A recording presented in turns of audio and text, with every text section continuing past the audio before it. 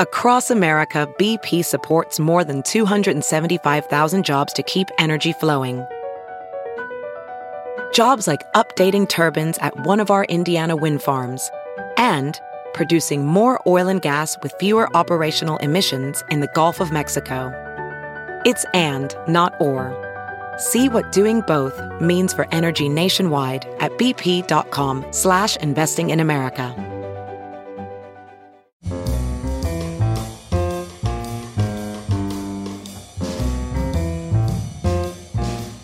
This is Merriam-Webster's Word of the Day podcast for Sunday, March 9th. Brought to you by Merriam-Webster's Collegiate Dictionary, 11th edition. Available from your favorite bookstore or online at www.merriam-webster.com.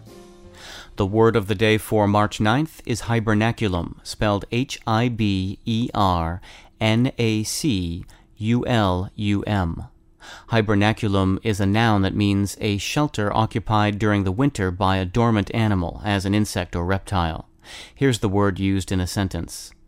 The park ranger explained that a good hibernaculum might be used by many different snakes year after year. If you're afraid of snakes or bats, you probably won't enjoy thinking about a hibernaculum where hundreds, even thousands of these creatures might be passing the wintry months. Other creatures also use hibernacula, though many of these tend to be a bit inconspicuous. The word hibernaculum has been used for the burrow of a woodchuck, for instance, as well as for a cozy caterpillar cocoon, and for the spot in which a frog has buried itself in the mud. Hibernacula are all around us and have been around for a long time, but we've only called them by that name since 1789.